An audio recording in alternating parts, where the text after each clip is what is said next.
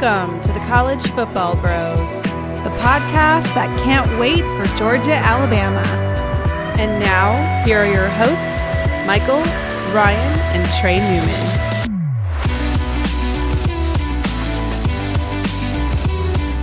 Welcome to the College Football Bros podcast. I am Michael Newman, and I'm joined by the brother who still has an AOL email address.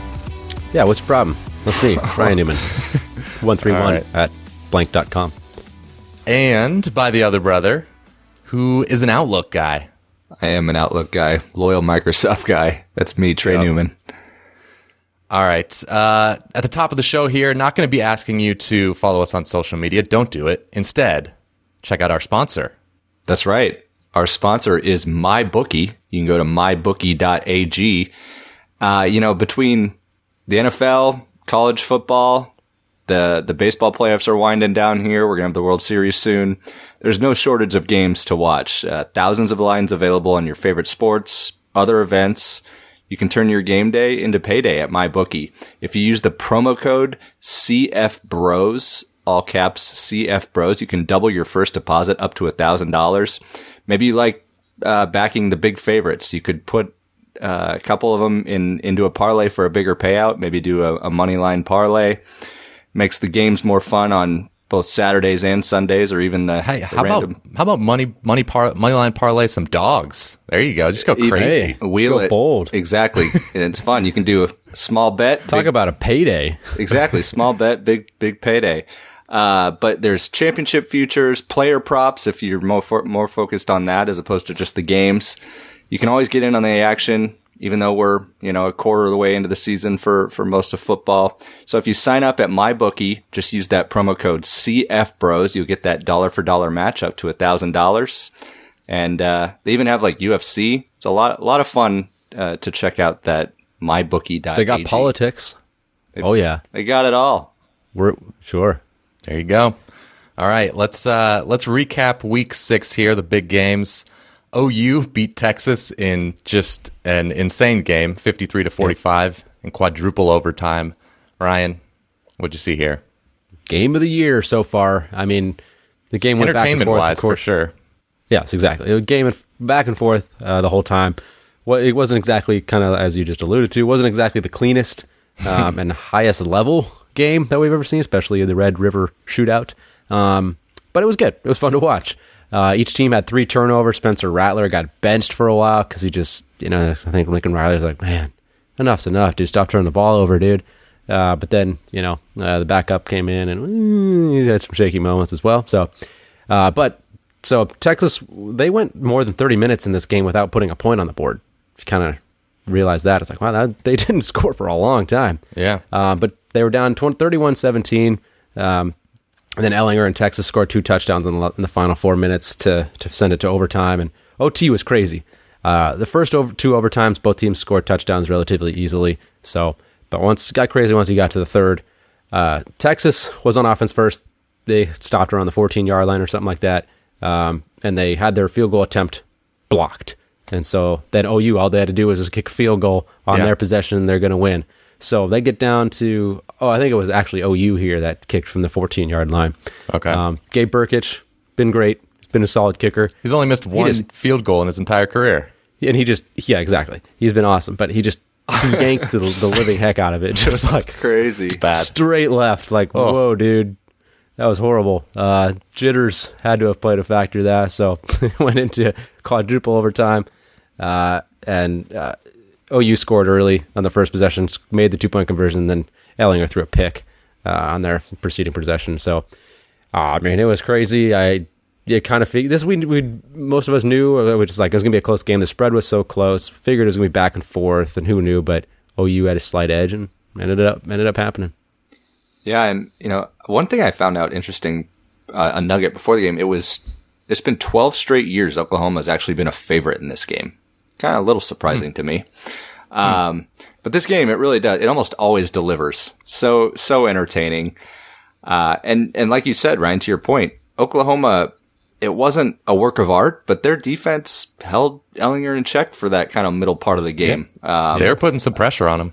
They did the last part of the fourth quarter, and then overtime. Ellinger kind of had his way, but they at least made it a challenge for some of the game. But there were two coaching decisions in this game that really stood out to me.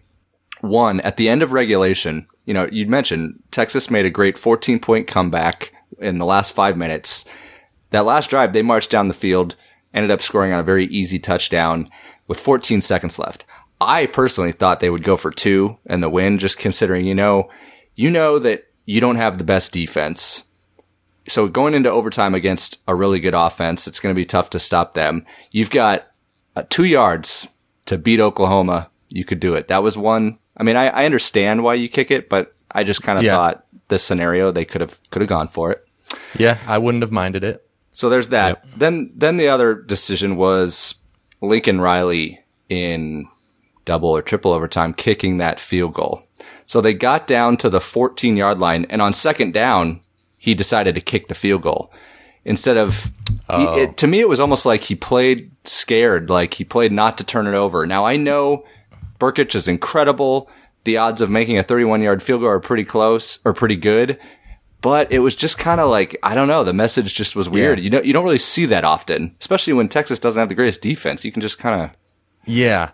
I used to be kind of a big advocate for just keep running your offense, keep getting closer, run the ball. But I don't know. I think it's maybe closer than I used to think because obviously Burkich, a really good kicker. You can set it up in the middle and he's 90+% to make that.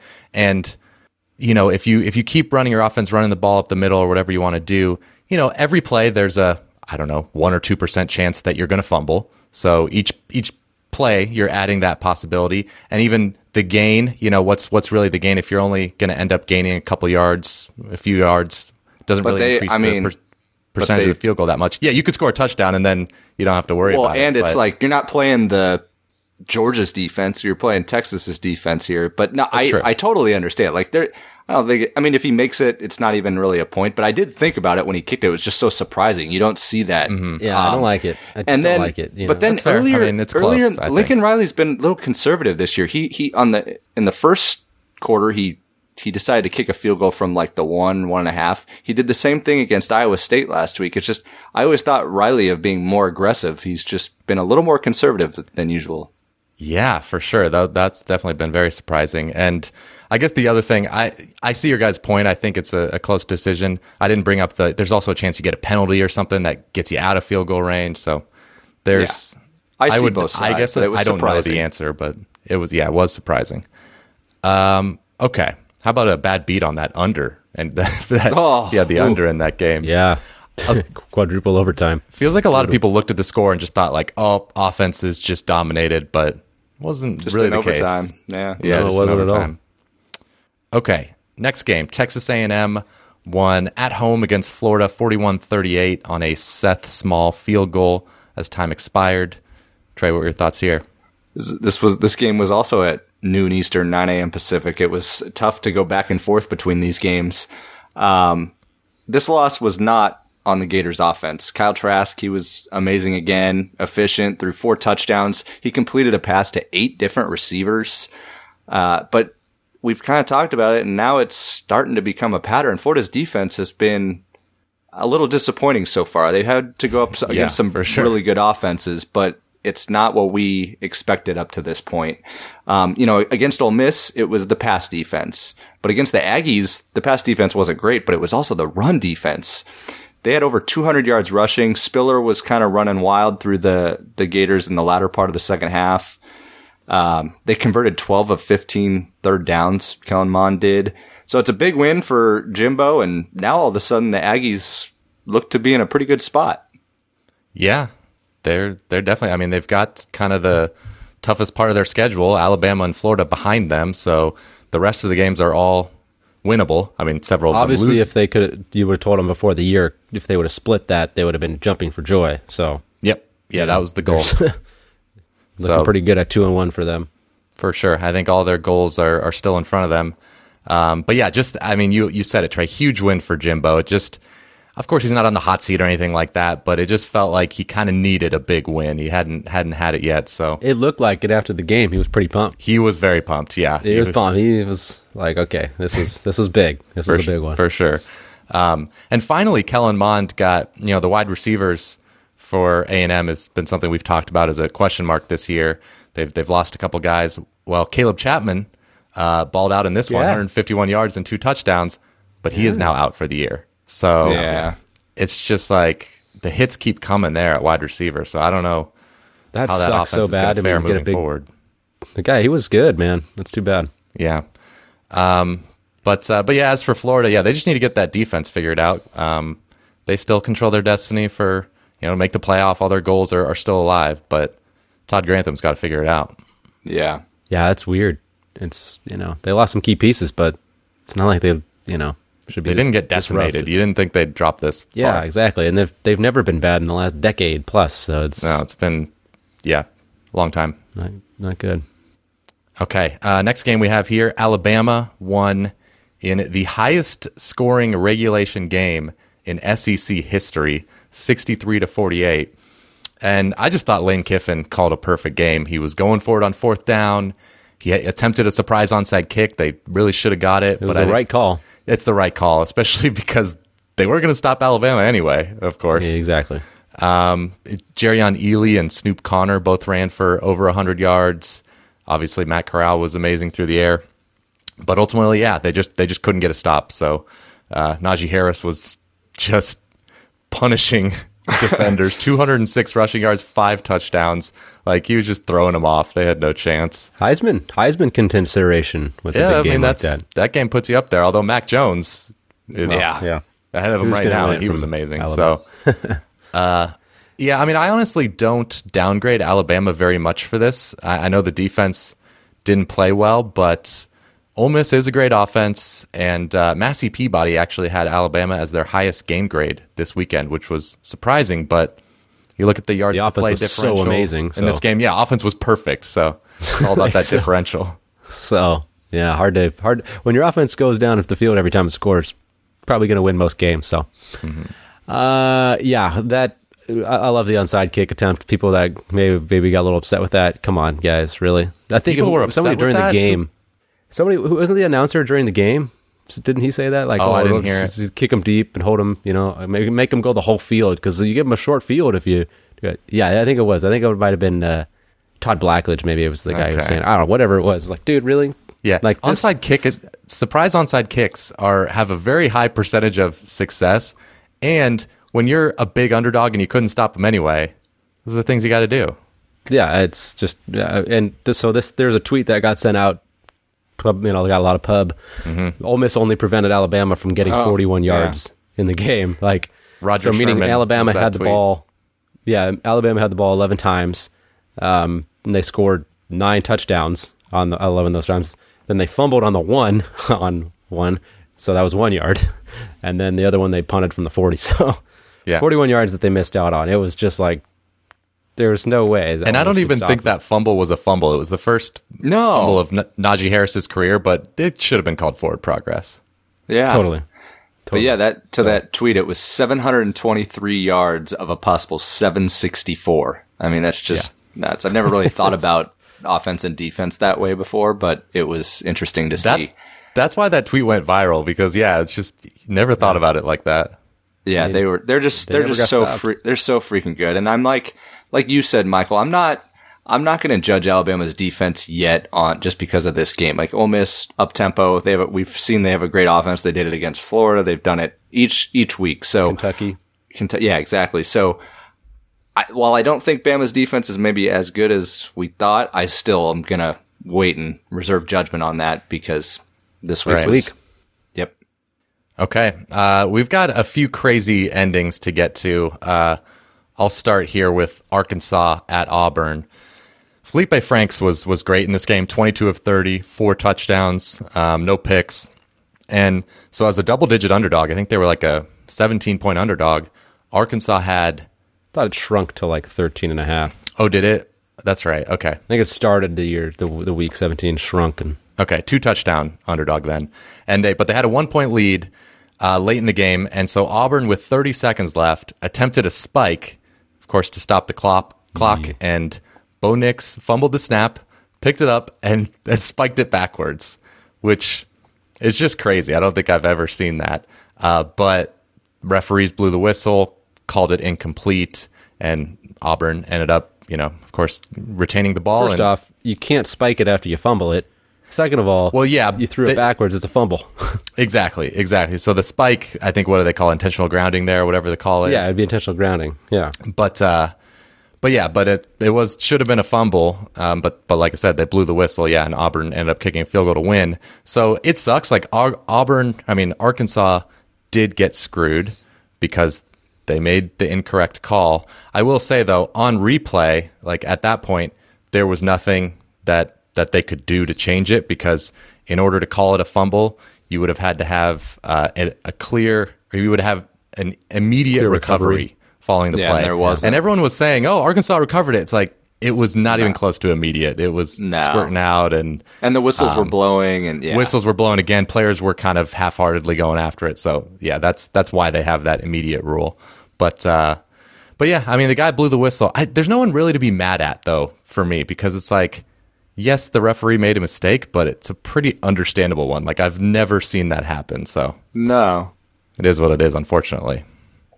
That's rough. I mean, when you see him fumble, I don't know.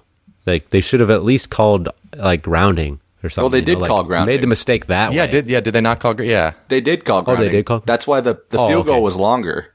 Oh, my fault. Okay, sorry about that. So yeah, they did. Right. They did call grounding, but it should have been, and obviously it should have been a fumble on a live ball, but it was. Yeah. But like Michael said, you never seen that before. All right, so there was another one. LSU was at Missouri, and this game, of course, got moved to Missouri because of Hurricane Delta, which didn't think it would be a factor, but it ended up maybe being a factor. Missouri ended up winning 45-41. So, be honest, raise your hand if you saw Mizzou putting up over 600 yards against LSU this season. We weren't. I did for sure. Yeah. We were all very low on LSU, but didn't envision Missouri's offense doing this. Eli Drinkowitz, man, pretty fun. Really turned that offense around in the short term. Bazelak was incredible in his first start. 29-34, 406 yards, 4 touchdowns. They even lost the turnover battle 3-0 and won this game. But here's how the game ended. Mizzou marched down 77 yards, 4 plays, take the lead. There's about 5 minutes left. LSU kind of plots their way down the field with 45 seconds left. Brennan found Terrace Marshall, caught it at the 1, and he kind of had trouble reaching it out to score. You thought when he caught it, he'd be able to reach it out and score, but no problem. 1st and goal at the 1, stuffed on 1st down, stuffed on 2nd down, 3rd down, they had a pass batted down. Then all of a sudden you got 1 play, 4th and goal. 4th and goal, Brennan rolls out, looks for Marshall again, knocked away. Missouri pulls off the upset. Unreal. You didn't think it would end on a goal line stand by Missouri, but overall, it's just LSU, man. They look really bad, especially Bo Pelini's defense. Oof. Bo. Come on, Bo. Yeah, the LSU fans are already done with him there. Yeah. They just, they might be stuck with him for a little while. Yeah, that's rough. All right, let's move on to my game here at Pitt at Boston College. So, kind of jump forward here. Boston College was up 10 for most of the fourth quarter until Pitt scored a touchdown with about 2:18 remaining in the game to make it 24-21. So Pitt was down 3. They held BC to a super quick 3-and-out on that very next possession. So they got the ball back pretty quickly. They scored. Here's how they with about 40 seconds remaining, they got to about the 41-yard line of BC, and they had to kick a 58-yard field goal to try to tie the game. And Alex Kessman just nailed it. So nailed it. They held BC on the last-ditch effort. Game went to overtime, so Kessman had that 58-yarder. So it went to OT. BC scored first. They were up 7. Okay, they were up 7. Now, then Pitt responded with the score of their own. So they go down 1, just got to kick the extra point. Now, Alex Kessman, who just hit that 58-yarder, wide right on the extra point attempt. That's a 58 and misses the extra point. Pitiful. That's how they lose the game. Yeah. So BC got the win 31-30, and That's a rough loss for Pitt, man. Oh, didn't they lose by 1 to NC State? They did back-to-back weeks. Or they beat Louisville by 3. But yeah, it's been Louisville. Oh man, BC's 3-1, man. Well, nice start for Hafley there. Yeah. Okay, let's get to some rapid recaps. Just a few games here. What do you got, Trey? All right, the first one is Virginia Tech at North Carolina. The Tar Heels won 56-45. They stormed out to a 21-0 lead in the first quarter, and it looked like they were just going to kind of run away and hide and destroy Virginia Tech. But hello, earth to Justin Fuente. Play Hendon Hooker. Hendon Hooker, when man. you have him. That's crazy. I hate being an armchair coach and second-guessing these guys, but Braxton Burmeister wasn't the reason the Hokies finished on a tear last year. Hooker came in finally, led a valiant comeback effort in the third quarter. They were down 42-17, cut it to 42-37, but then the Heels pulled away. The Hokies, no matter who the quarterback was, that Hokies defense has some issues. They couldn't stop anything. The Tar Heels ran for 399 yards, 9.3 yards per carry. It's insane. Yeah. And I mean, the defense has a lot of issues, like you said, but one of the main ones is just they're missing so many guys, especially in that secondary with contact tracing. So it's been a rough go. They've missed the coordinator and some coaches in and out with COVID or contact tracing. They've been hit the hardest out of any team in the nation. They've been hit pretty amazing. Hard. All right, moving on, a little less entertaining game. Kansas State at TCU. K-State won 21-14, despite only having 289 yards of offense and 12 first downs. Their defense, though, was great. They had a pick six that put them up 21-7, and in a low-scoring game like this, that shut the door. Freshman Will Howard filled in for Skylar Thompson, and we ended up learning that Skylar Thompson is out for the year. He had season-ending surgery. But Thompson, true freshman, he led K-State in rushing, too. I mean, he did have 80 yards on one play. But here's a fun fact about K-State. Kleiman has been an underdog 10 times as K-State's coach. They've now won 7 outright. Wow. Off to a good start. Yeah, they are. And then finally, NC State at Virginia. My upset special actually came through. I'm back on the NC State wagon after I wasn't so high on them the last couple years. They won 38-21. Devin Leary threw 2 first quarter touchdowns, and they never looked back. Their defense had been bad this season, but played great against Virginia. Forced 4 turnovers, including the best highlight. Alan McNeil, a big lineman, he batted a ball up in the air, caught it, and ran for an 18-yard pick six. He loves seeing big guy touchdowns. Brennan Armstrong didn't look too good. He threw 2 picks. He ended up being knocked out with a concussion, but Virginia had a rough go on Saturday. Okay, I've got Georgia dominating Tennessee 44-21. Garantano was very good in the first half. Georgia did gift them 7 points early on the bad snap that led to a touchdown, but second half was a whole different story. I mean, I think Tennessee was up 21-17 at half, but they didn't score again. Georgia defense just completely stifled them. Tennessee O-line just did not live up to the hype, at least in this game, going up against a tough defense. So Georgia has, clearly established themselves as the favorite in the East if they weren't already. Yep. Iowa State beat Texas Tech 31-15, but that score does not indicate how much they dominated. At one point, before garbage time, Iowa State was outgaining Texas Tech 504-95. That's insane. Wow. Alan Bowman was terrible. And Iowa State now 3-0 in conference, looking a lot better than after week one. I was freaking out after the Lafayette game. Louisiana, please. Sorry. I was freaking out a little. No, I guess I didn't freak out. I was still confident in the team, but my lock over wasn't looking very good at that point. Yeah, now it's got a shot. Real good shot. Yeah, Yep. All right, Mississippi State at Kentucky. Kentucky won 24-2. Hey. Stat line for KJ Costello and the freshman Will Rogers at quarterback was 70 pass attempts, 0 touchdowns, 6 interceptions. And the offense obviously got shut out. So not good for Mississippi State. Nice bounce back win for Kentucky, though. They're 1-2 now. Close loss to Ole Miss at home, and not a bad one at Auburn. Yeah, they competed. So they're not bad. That pick at the end zone that Terry Wilson threw at Auburn certainly hurt their chances in that one. But Yeah. all right, my turn. You ready? You done? Go for it. Okay. Miami at Clemson's my first game. Just utter domination for Clemson. They came ready to play. I mean, they just made Miami look like complete chumps. I don't know if I don't think it's necessarily Miami not being that great. I just think Clemson's really, really, really good. Okay, I still think Miami can be a pretty good team, but they've shown that already. But it's just Clemson's just on another level. The pass rush is just nonstop. Derek King just couldn't do anything. I mean, it's not like he had anybody to throw to, and they couldn't get out of. He was getting pressured all the day, but it was utter domination. ETN and Trevor Lawrence were awesome. They won 42-17. Just another easy. They got the field goal block. Yeah. That was one of their touchdowns was at the end of the first half. That was a Potter questionable, attempting a interesting 61-yard field goal. Yeah. Didn't work out. Yep. The next game, Florida State at Notre Dame. Florida State's offense woke up a bit with Jordan Travis kind of taking over here. He had 300 yards, total yards of offense in this one.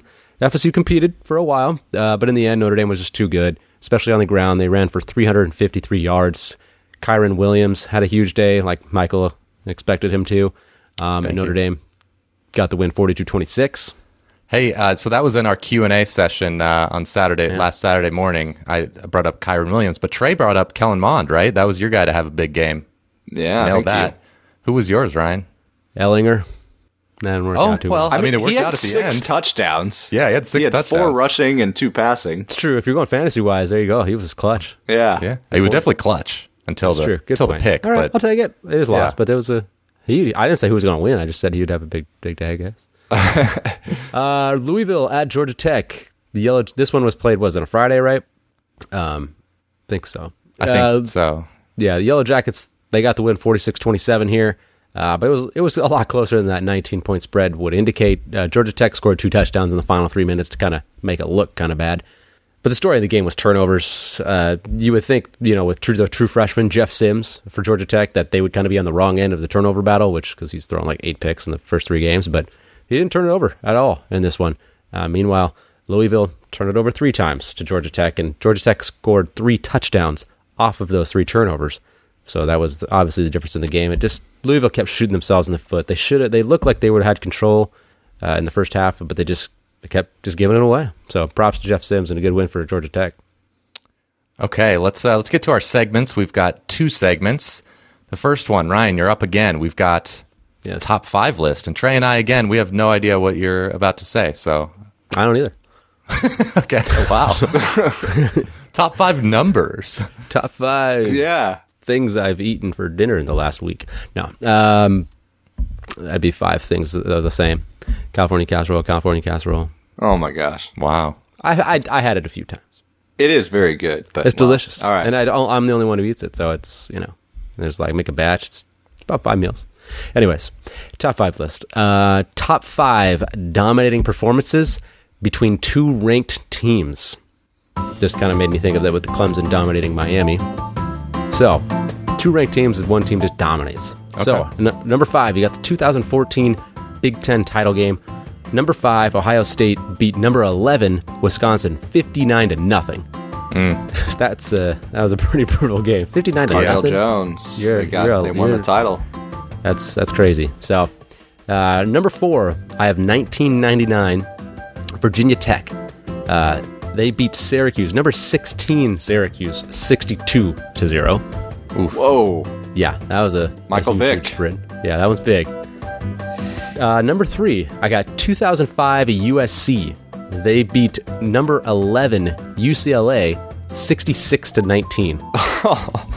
That was the year that UCLA finished 10-2 under Carl Terrell. It was like they really weren't 10-2, probably. Yeah, I remember that. But they were.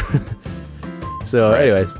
At number 2, I have the 2000 Florida State team, because they have a multiple. So they have this like the whole season. So listen to these games. So 2013 Florida State, 63-0 over number 25 Maryland, 51-14 at number 3 Clemson. Wow. Yeah. 41-14 over number 7 Miami, and 45-7 over number 20 Duke. Wow. And were then good. they were. I mean, the only reason why they're not maybe one of the top favorites for all time is because of their close win over Auburn in the national title. Right. If they would have beat Auburn by 2 scores. I mean, that team has a legit gripe as being one of the best ever. So, Yeah. you know, that was that's an underrated team national as far as. Wait, what year was that? 13. Oh, right. And then the next year is when they were just beating everybody close, but Yeah. really weren't that good. Exactly. So crazy that I was crazy surprised when I saw that they just demolished like top 10 teams, like crazy. All right, and then number 1, I think you guys might know where I'm going with this one. You're going to go you're- the 95 Nebraska, Florida. Maybe Yeah. 1995 Nebraska in the national title game. I mean, national title essentially 1 versus 2, 62-24 over Florida, and it was even worse than that. It was just utter domination. There was just no chance. I've never seen a national title game like that at all. It was just insane. Well, I guess you just forgot USC's national title, Orange Bowl against Oklahoma. 55-19. Is it 55-19? I was thinking in my head. That actually does. I think it was. Yeah, I think it was 55-19. I might be Okay. wrong. My brain Not was as telling bad me as 55-10, but 55-19 actually is sounding better, yeah. I wasn't a USC fan at the time, so or else I would That's too really have bad. it memorized. But the 55-19 sounds good. That's probably I don't right. know why. I remember There's a- random scores. There's obviously Yeah. a lot of ones you could put here, but just those were the ones that stuck out to me. Okay. That was the game that halftime was Jessica Simpson. For Oh my that gosh. Oklahoma. Yeah, USC Oklahoma. Oof. That was brutal. All right. Okay. All right. So now it is my turn to be in charge of the segment here, and we are going to enter the trivia zone. I'm going to ask you a trivia question here. Trivia. Doesn't matter what it is, you have answers. Zone. When you ask me those kind of questions, it really pisses me off. Trivia zone. Okay, so I really nailed this one this week, guys. So since 2000, there's been 49 games where a team has had at least 70 pass attempts. So I've got just some questions about those games, and I wanted to tweet these because there's some good little nuggets I got here, but I couldn't ruin the surprise for you guys. So How many of them? there's been 49. So And Mike Leach has done all of them? He's done a lot. That's yeah. Yeah. So anyway, the fewest points scored by any of those teams was this past weekend, Mississippi State with 2 points. Surprise, surprise. How many points is now the second fewest on the list? I'll gonna go say- with 3. No, can I'm go going to say 3. it's Okay. I'm going to say it's like a surprise. I'm going to say like 10. All right. So 70 pass attempts. It's the lowest. The next lowest is 20. 20 points. Whoa. Yeah. Wow. I mean, you're throwing it that much. You're bound to score Yes. somehow. Easy. Wow. Whoa. It goes from 20 to 2. Yeah. Oh, man. Yeah. So that's how crazy Mississippi State's game was this weekend. Yeah. Okay, so it was 20. I can give you more hints about who it was. Do you have any idea off the top? Wazoo. Well, no. So it was Ohio State. Now, do you know what the game was? Who were they playing? Oh, was it? Well, I mean, would it have been against 70 pass attempts? Yep. Had to be somebody that there was like a high scoring game. Michigan, maybe? Like, Okay, no. So I'll give you the score now. Another hint. 49-20 was the score of the game. They lost. Oh, Purdue. Oh. Purdue. Yeah, Purdue. Exactly. Who was the quarterback? Oh, yeah. Who was the quarterback for Where- Ohio State? Haskins. Haskins. Yeah, exactly. Dwayne Haskins. So that was that's pretty crazy. So next question. In those 49 games, how many times did the team that attempted 70 plus passes win? Oh. Yeah, I mean, usually you're trailing. So I'm going to say 15. Okay, All right. I was gonna say 14. It is 15. I really wanted 15, but Trey took it, so I got 14. 15 and 34 is the record. Oh my gosh. I might have gone a little higher than that, but yeah. Usually you're trailing so much. So Yeah, I like Trey figured- said, that you're kind of trailing. Ohio State kind of made me think about that Ohio State Purdue game. Kind of made me think. I realized that like if you're gonna throw 70 times, you're probably Yeah. not leading. Yep. Okay, so final question here. So in this Mississippi State game last weekend, the attempts were split between two quarterbacks. So the last time a quarterback attempted 70 passes all by himself was in 2016, and that quarterback lost to Pitt that day. Who was the quarterback? Lost to Pitt in 2016. Oh, was it an Oklahoma State quarterback? It was not. The final score was. I'm thinking West Virginia. Never mind. Wrong team. Okay. The final score was 43-42. It's a conference game. I mean, ACC play. Oh, it was Clemson. And yes, it was. Who was their quarterback in 16? Oh, it was Deshaun Watson? Exactly. Yep. Wow. Deshaun Watson. Yeah, so that's I didn't know he threw 70 times. That's the last time a quarterback has thrown for 70 passes, which I did double check that, but when I say that, you would have thought it would have happened since 2016, but I don't think so. Yeah. Wow. That was a crazy game, right? Pitt hit that long field goal to win, if I'm not mistaken, right? I think so. Sounds right. I think so. Wow. I would never have guessed that Deshaun Watson and Clemson threw 70 passes. That's crazy. Yeah. And who was the quarterback for Pitt that day? He had 5 touchdowns and no picks.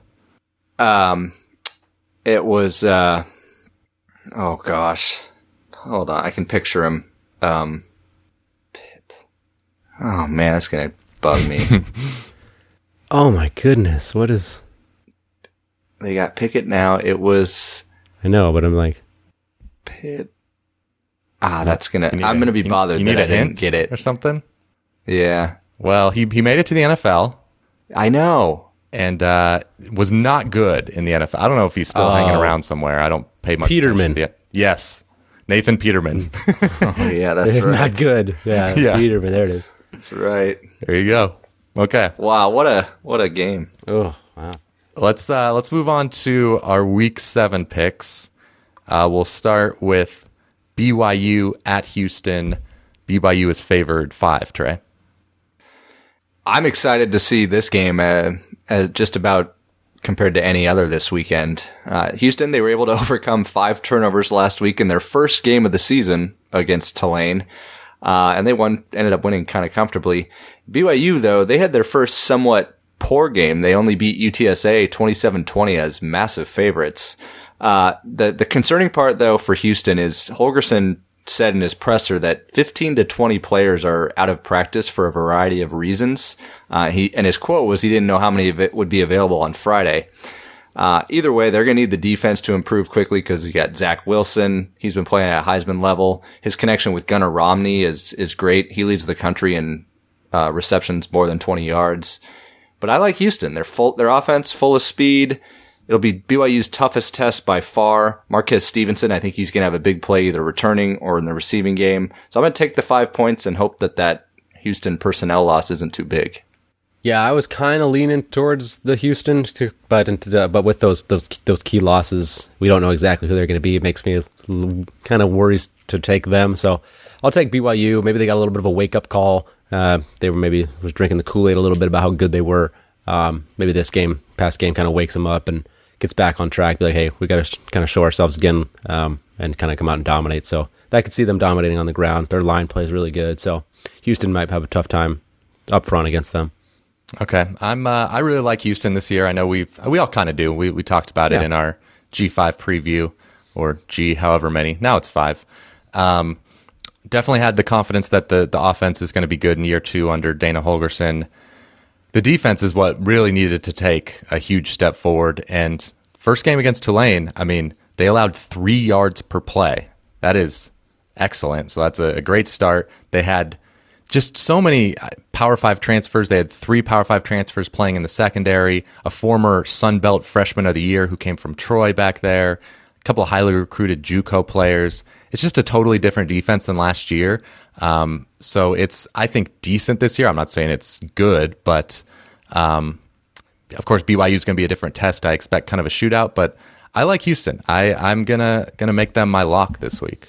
Oh wow! Hopefully that they're not missing Cougs key versus players. Cougs. Oh yeah, I like the Cougars. Can I make the Cougars my lock? Did you guys see that Cougar video? Crazy. That was crazy. That guy getting kind of stalked by a cougar. Not sure I would want to have my phone up like this the whole time as it's happening. I know, but bro, you gotta Might go put it viral. down and be ready to, Yeah, it's true. I don't know, try to fight this guy off. I don't know. Crazy. I mean, he got Anyway. close a few times, like, time to ditch the phone. All right, Pitt, but he's okay. He's all good. He's all right. He made it. Pitt at Miami is our next game. Hurricanes favored 10.5. Yes, they are. Yeah, this one to me seems like a pretty big spread. I know Pitt has lost a couple games here, but heartbreak, super close. Pitt's still got a good defense. They're still going to be able to run the ball a little bit. Kenny Pickett is not great, but we all know he's solid. So Miami, on the other hand, is coming off of a game where they're kind of licking their wounds here. We'll see if they can kind of get back in that flow. Losing that badly, I don't know, might have a little bit of an effect on them. But I just think Pitt has a defensive line that can maybe take advantage of that Miami line that's not that great. I think they can get pressure on De'Ara King and make life tough for him. I don't expect Pitt to go in there and necessarily win, but 10.5, Pitt just seems to always play in close games. They've had their last 3 games decided by 3 points or less. Last year, this game was decided by 4 points.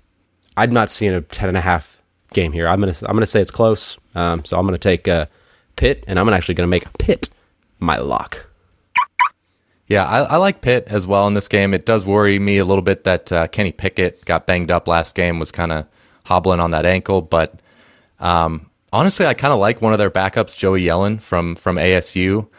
But he's not even the I guess there's an or with him at number 2 quarterback. So and of course they didn't really go to him. They went back to Kenny Pickett, even though he was hobbled at the end of last game. So I'm not sure how much confidence they have in him. But the Pitt defense, that's obviously the key. And they've been, Miami's offense, first 3 games of the season, they were running the ball great, over 200 yards a game, 6 yards per carry. They were that was making things very easy. Against Clemson stopped the run. So kind of, and got a lead. So kind of made them one-dimensional, and you saw what happened. It didn't work out. I think Pitt, with that D-line like you bring up, they can kind of, maybe a JV version of that blueprint. Yeah, it's obviously not Clemson level, but no, they've allowed 1.7 yards per carry, so they're they can very good against the run. hopefully shut down the run game. The secondary, I don't know what has happened the last couple weeks. Like BC and NC State have just torched them, so that also concerns me. That's why it's not my lock, but Yeah, I think they can get a cover. And to add on to that run defense, they've only given up 52 yards per game on the ground. So I think it's a good recipe against Miami. Slow down the Canes ground attack. But so I'm also with you guys. I'm taking Pitt plus the points. Okay. Louisville at Notre Dame. Notre Dame is favored 17. Obviously, I feel confident Notre Dame's going to win the game. Louisville's defense has been awful this year. Notre Dame's going to be able to run the ball easily. Ian Book probably won't face a ton of pressure. But I do think maybe Louisville is being a little bit undervalued right now. They're currently -8 in turnover margin through 4 games. That's just unsustainably bad. They arguably outplayed Pitt in that loss, close loss. They had the lead entering the fourth quarter against Georgia Tech. So, Ryan, you talked about it. That final score was maybe a little bit misleading. Still believe in their offense, at least the skill talent. So I'll say they can cover 17. Yeah, I totally hear you. That's fair. I'm going to actually lay the points with Notre Dame. I just think Ian Book and Kyron Williams are going to be able to run all over this defense. They're 96th in SP plus defense. I will say Jordan Travis, like you mentioned earlier, Ryan, in your recap, he was able to get some big chunk plays for Florida State against Notre Dame. So I could see Louisville having some success offensively, but the one thing is Notre Dame, I guess, is expecting 2 starters back on defense. Defensive tackle Myron Tagovailoa Amosa, and then their linebacker Jack Kaiser. So a couple new faces or starting pieces on defense can only help. I just can't back this Louisville team losing by 3 scores. I know it was close to Georgia Tech. And then Trey, you kind of did you say you have Tagovailoa and Kaiser? Tua and Deshaun playing on Notre Dame's defense here? Yeah, exactly. How about that? Wow, that's How crazy. about that? But yeah, like I said, I just can't back this team. They've lost 3 in a row, so I'm going to take the Irish. Yeah, this is a tough one for me because I'm kind of leaning with Trey. I just don't believe in Louisville's defense enough to be able to stay real close with Notre Dame. They could just wear them down, and kind of like Louisville, I mean, it's a little bit different, but kind of like Louisville happened at Georgia Tech. They just eventually folded. Georgia Tech really kind of iced it on the end. I think Notre Dame can do that, and even at a greater level with how great their ground game is, and their offensive line is awesome. Yeah. So Louisville's going to put up points, sure. They're not going to. Notre Dame's not going to stifle them, but Louisville could put up 28, and I still don't think they would cover 17. Man, Louisville is about to be 1-4. I mean, if they don't pull off the big upset here, that's crazy. Yeah. I mean, they're not that bad, Disappointing. but No. rough start. Just very disappointing. LSU at Florida. Florida is favored 11.5 as we speak now. That line has come down the last several hours. Trey, what's the reason there? Well, the Gators had to shut down team activities as they're dealing with positive COVID tests. So I'm not even certain at this point the game Yeah, probably won't even will be happen. played. Yeah. But I mean, Dan Mullen wants 90,000 fans in the stadium. That's Yeah. a different story.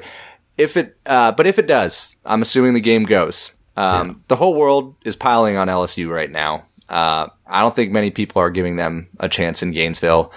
I think Florida's going to bounce back and get the win, I think. But I think LSU can cover this spread here. Kyle Trask, he's going to put up numbers. We know about Kyle Pitts. Kadarius Toney has become the go-to receiver. He should make some plays. But I think Miles Brennan, the LSU offense, can move the ball. We've talked about how the Gator defense is pretty susceptible to some points. Terrace Marshall has been almost unstoppable at wide receiver. He already has 7 touchdowns through 3 games. So I'm going to take the points. Okay. I'm going to go against you. I'll take Florida, give them the points. I just feel like LSU will kind of stumble a few times, and that's all it's going to take for that Florida offense, because the Florida offense is going to, I don't know how many points LSU can prevent them from scoring. But maybe we should measure LSU's defense in yards prevented in this game. Yeah, exactly. That's what I feel like this game's going to come out to. I'm going to check out that stat always now. Florida State's going to score a lot of touchdowns, or Florida, is going to score a lot of touchdowns in this one, and LSU will score too, there's no doubt, but I could see this one being like a 52-40 type of game, or something like super high where Florida just still covers. That's a very close cover for Florida there. Yeah, I know. Well, I did some math there real quick. Yeah. The over-under for this game is 73 right now, so yeah, it's going to be high Overs have been good. If it goes off. But I'm with Trey. I like what Miles Brennan's been doing. The passing game has been good, especially given that the running game is not helping him out at all. So all things considered, he's doing well, at least, especially compared to that first game. I think a lot of people were extremely down on him. Yeah. Okay, UCF -3.5 at Memphis. What do you think, Ryan? I'll take Memphis here. If you're going to give me 3.5 points at Memphis, Memphis is a very good team. They've been kind of the class of it's right up there neck and neck with that AAC. So give me 3.5 at home. I'll take it, especially with UCF coming off of that Tulsa loss, which was kind of disappointing. The offense just got shut down there by Tulsa. And Zach Smith, for the Tulsa's QB, just kind of erupted there against that UCF defense, which doesn't seem to be necessarily all that great. So, I'm going to take Memphis. Brady White, I think he's going to have a huge game. They're going to do enough to slow down Dylan Gabriel and UCF. So, I'll gladly take 3.5 with Memphis at home. Yeah, I have to think that this line is maybe reflecting that Memphis has had some issues with COVID that cost them a lot of practices, and maybe that's still lingering in terms of their what their play is going to be like. Obviously, the SMU game, they had very sloppy start, making a lot of mistakes in that game. They got it going at the end and came back. So I am going to take the 3.5. I guess the point spread is, I think, a little bit too much. I do think UCF's a little bit better, but maybe not that much better. So I'll bet on Brady White, DeMonte Coxey, that offense to keep up. I agree with you guys. I like Memphis here. The loser of this game is going to be a challenge for them to get back in the AAC championship game. I mean, they'll still be alive, but a lot tougher with a couple losses. But I just look at these teams and I think they're even or very similar on both sides of the ball. And I just think, Ryan, you mentioned the Tulsa game. Maybe Memphis can use that blueprint and hold UCF somewhat in check. I think the Tigers might win this straight up, and I'm going to make Memphis my lock. All right. Well, we got the game of the year, I would think. Yeah. Georgia at Alabama. I haven't even checked. I imagine that's where game day's going. Alabama. It is. Okay, yeah, is favored 6. And you got the best offense in college football, Alabama, against the best defense in Georgia. And I'm going to go with Alabama. I mean, I think these days it seems like great offense kind of beats great defense. And it's one thing for Georgia to shut down Arkansas and Auburn and Tennessee, but Alabama's going to put some points up, and not through any fault of Georgia. I mean, they're one of the best defenses in years, but it's just the offense is just too good. Mac Jones is playing too well, so they're going to score some. I mean, they're not going to go up and down the field, but that means Stetson Bennett is going to have to kind of do the same. And maybe I'm just too slow to buy in on him because he has been good, but now you're going up against Alabama. You're going to have to. A lot of pressure is going to be on him. He's going to have to probably complete some deep balls and really push the ball down the field like he hasn't necessarily in previous games. Pressure is going to be on him, so that's why I'm going with the Tide. The other thing, this game's on primetime on CBS. It's going to be sweet night game. But this game's really difficult because I totally hear your points. I kind of waffled back and forth. I'm going to take the defense in Georgia. I know how ridiculous that offense of Bama has been. Mac Jones hasn't faced a defense like close to Georgia's this year. So I want to see how he performs when he can't maybe move the ball down the field every single possession. So that's the game within the game that I'm curious to see. And I think the Bama defense, will start to show what we thought against this Georgia offense because they are a little more inferior with Stetson Bennett, but he's shown me at least enough that he's capable and he can at least move the ball a little bit against them. And maybe Alabama's defense isn't all that we made it up to be, and Georgia can move the ball a little bit. Mm-hmm. I saw a stat, and it's kind of dumb, doesn't really mean a ton, but Georgia can't get to 4th and 1 on offense. They're 1 for 7 on 4th and 1 since last season. It's the worst in the country. It's kind of surprising. Yeah, they're definitely surprising. I'm going to go with Trey here. I'm going to take the points. I know Bama's great, but just the way their defense looked last week just makes it tough for me to have confidence that they're going to shut down Georgia, who, I mean, their offense isn't amazing, but they got some good players there. I mean, they put up some good points, put up 44 last week against a solid Tennessee defense. So combine that with obviously the great defense. I think this game will be, it's so cool to see it, just a great defense going up against great offense. Yeah. But I just think that Stetson Bennett will put up enough to make it close. So I think this one's going to go down to the end. But I'll take the 6. This is one of those games that I am probably not actually going to bet because I just want to cheer for. I just want it to go to overtime, and you're just cheering for a close game. So can't wait to watch. All right, let's get to some honorable mentions. Some other big games worth bringing up this weekend. Ryan, go ahead. Alrighty, the first game I got here is this one's being played tomorrow. So, this morning, if you're listening to it tomorrow morning, but we got Coastal Carolina playing at Louisiana. I'll leave it at that. Wednesday night. Louisiana's favorite. Did I not say that already? I don't know. You kind of said Wednesday morning. It was weird. Oh, okay. Sorry. Yes, this one's being played Wednesday night. Louisiana is favored 7.5. Which is crazy to think about. Before the year, you would have thought Coastal Carolina going to Louisiana, like this would have been like 20 or something like that. But how many? Coastal Carolina is, huh? No, nothing. Yeah. Anyways, Coastal Carolina is a different team this year, man. Grayson McCall has been awesome. Podcast favorite. Coastal Carolina, looking pretty good. Louisiana's been skating by lately. They've been winning some close ones, so I'm going to take Coastal Carolina plus that 7.5 points. I think it's going to be a great game. Second game, I got North Carolina at Florida State.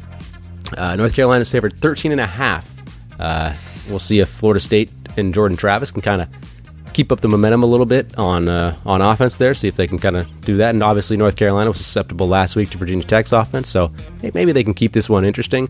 I'm surprisingly convincing myself to take Florida State, which could be a massive, massive mistake, but they got to at least show some life here, right? They're gonna. So let's say that. Let's do it here. Florida State. Come on, guys. And then number 3 here, I got Auburn is favored 3.5 at South Carolina.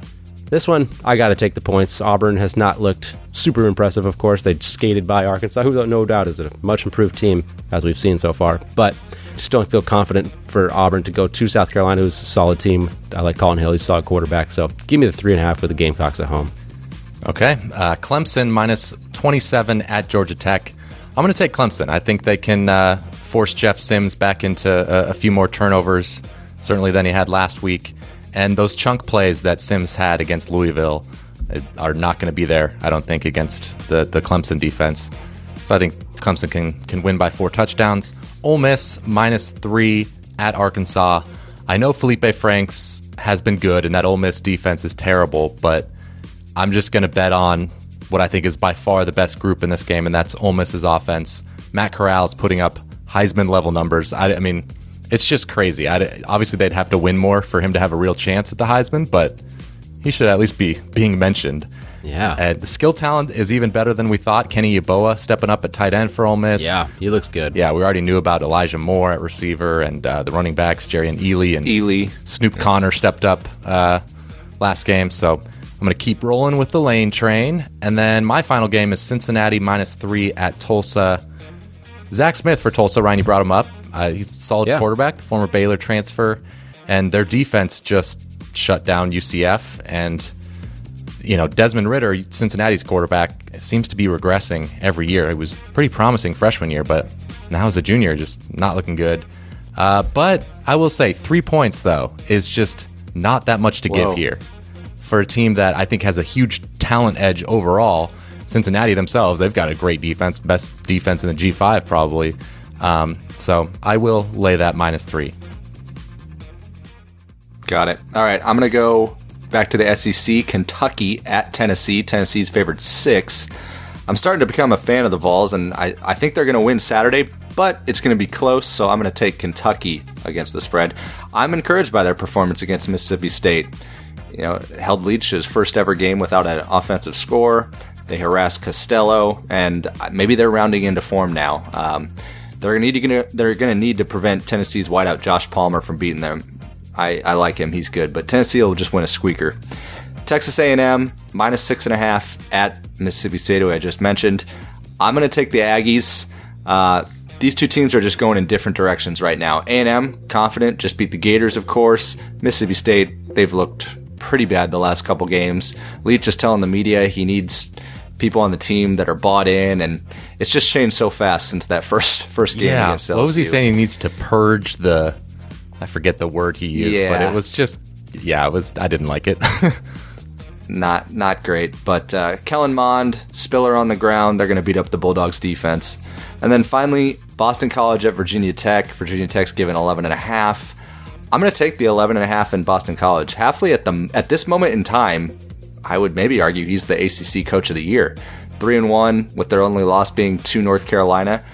Not many saw that coming. I'm not saying the rest of the year they're going to be good or he'll be the Coach of the Year, but just at this moment. Phil Jurkovich, he's been playing great. 358 yards, 3 touchdowns on Pitt's good defense. The Hokies will score. I'm hoping it's Hendon Hooker. From start to finish, so we can truly see what this Hokie team looks like. Put out Braxton Burmeister as the starter. I mean, the Twitter outrage is hilarious to watch too, of all the fans. But they're going to score, no doubt. But they haven't stopped much on defense, so I think BC can hold them within the 11.5. All righty, it is time for the questionable finish. Ole Miss's defense did not stand a chance against Alabama last week. Name a time you tried to prevent something from happening, but knew you stood no chance. Man, this one, I don't remember exactly how old I was, but I had to go to the bathroom really bad. Yeah, and number one. Okay. And we were pretty far away from the nearest facilities. And I couldn't hold it anymore, so the dam broke. Oof. That's brutal. I was young, but I remember. Yeah. I remember being very embarrassed because I was old enough to where that shouldn't happen. All right, well, Ryan's calling in from a telephone now. Oh yeah, can you hear? Is Ryan's audio messed up for you? Yeah, it sounds like he's on the phone. It's all right. He just dialed in for this segment. Yeah, whatever. Hopefully it sounds good to the listeners. I don't know. Anyway, for me, it's anytime I open a sleeve of Ritz crackers, and I try not to eat the whole thing, because it's just no chance. Those, I mean, it seems like I think they actually have a decent amount of calories, but they go down like nothing. Oh, it's just like water. Yeah. Those are so good. Yeah. All my life, I've just had the hardest time from girls loving me. I couldn't help it. I actually had. It was amazing. Wow. No, they do really feel kind of bad for you. Really, I had to beg. It was kind of sad. All right. Next question. Mississippi State did not score an offensive point against Kentucky. Sorry, Mississippi State fans, for continually bringing that up this episode. Yeah. And they've lost 2 games in a row, of course, after that impressive win at LSU. Name a time when you started the season, when you started hot, but faded quickly. Well, Mississippi State, they're known for being in Stark Vegas, so I'm going to talk about craps in Vegas, gambling. First trip I was old enough to actually gamble, I won a bunch at the craps table. In the countless amount of times I've played craps since, I feel like I've lost almost every time. It just hooked me in. I started great, but ever since, just been horrendous. Yeah, it's brutal. For me, it was, I think I brought this up maybe a couple years ago on the pod, but it was basketball tryouts when we first moved down to San Diego. Day 1 of tryouts, I was just dominating. Like, it was just, I just thought, holy crap, like, everyone sucks at basketball in San Diego. This is great. But then day 2 of tryouts was when apparently all the football players came because they had to miss day 1. They had a game or something. So that's where all the best athletes were. And so, yeah, it was a rude awakening. Oh, got put in your place real quick there. Yeah, that's tough. Mine is somewhat similar. At least it's a sports thing. I was playing a basketball in a game, and I think this was a JV. I played a JV in college. They had JV college hoops for me, so I was playing on JV, and I was started off the game really hot. I think I started 6 for 6 shooting on the 3-pointers, and then I just proceeded to miss the next 10. The other team was playing a zone, so I could just light it up, and my coach was like, "You better shoot the ball, Newman, just put it up." And started hot, but then my God, I just really faded down the track. I got tired. I was not in shape.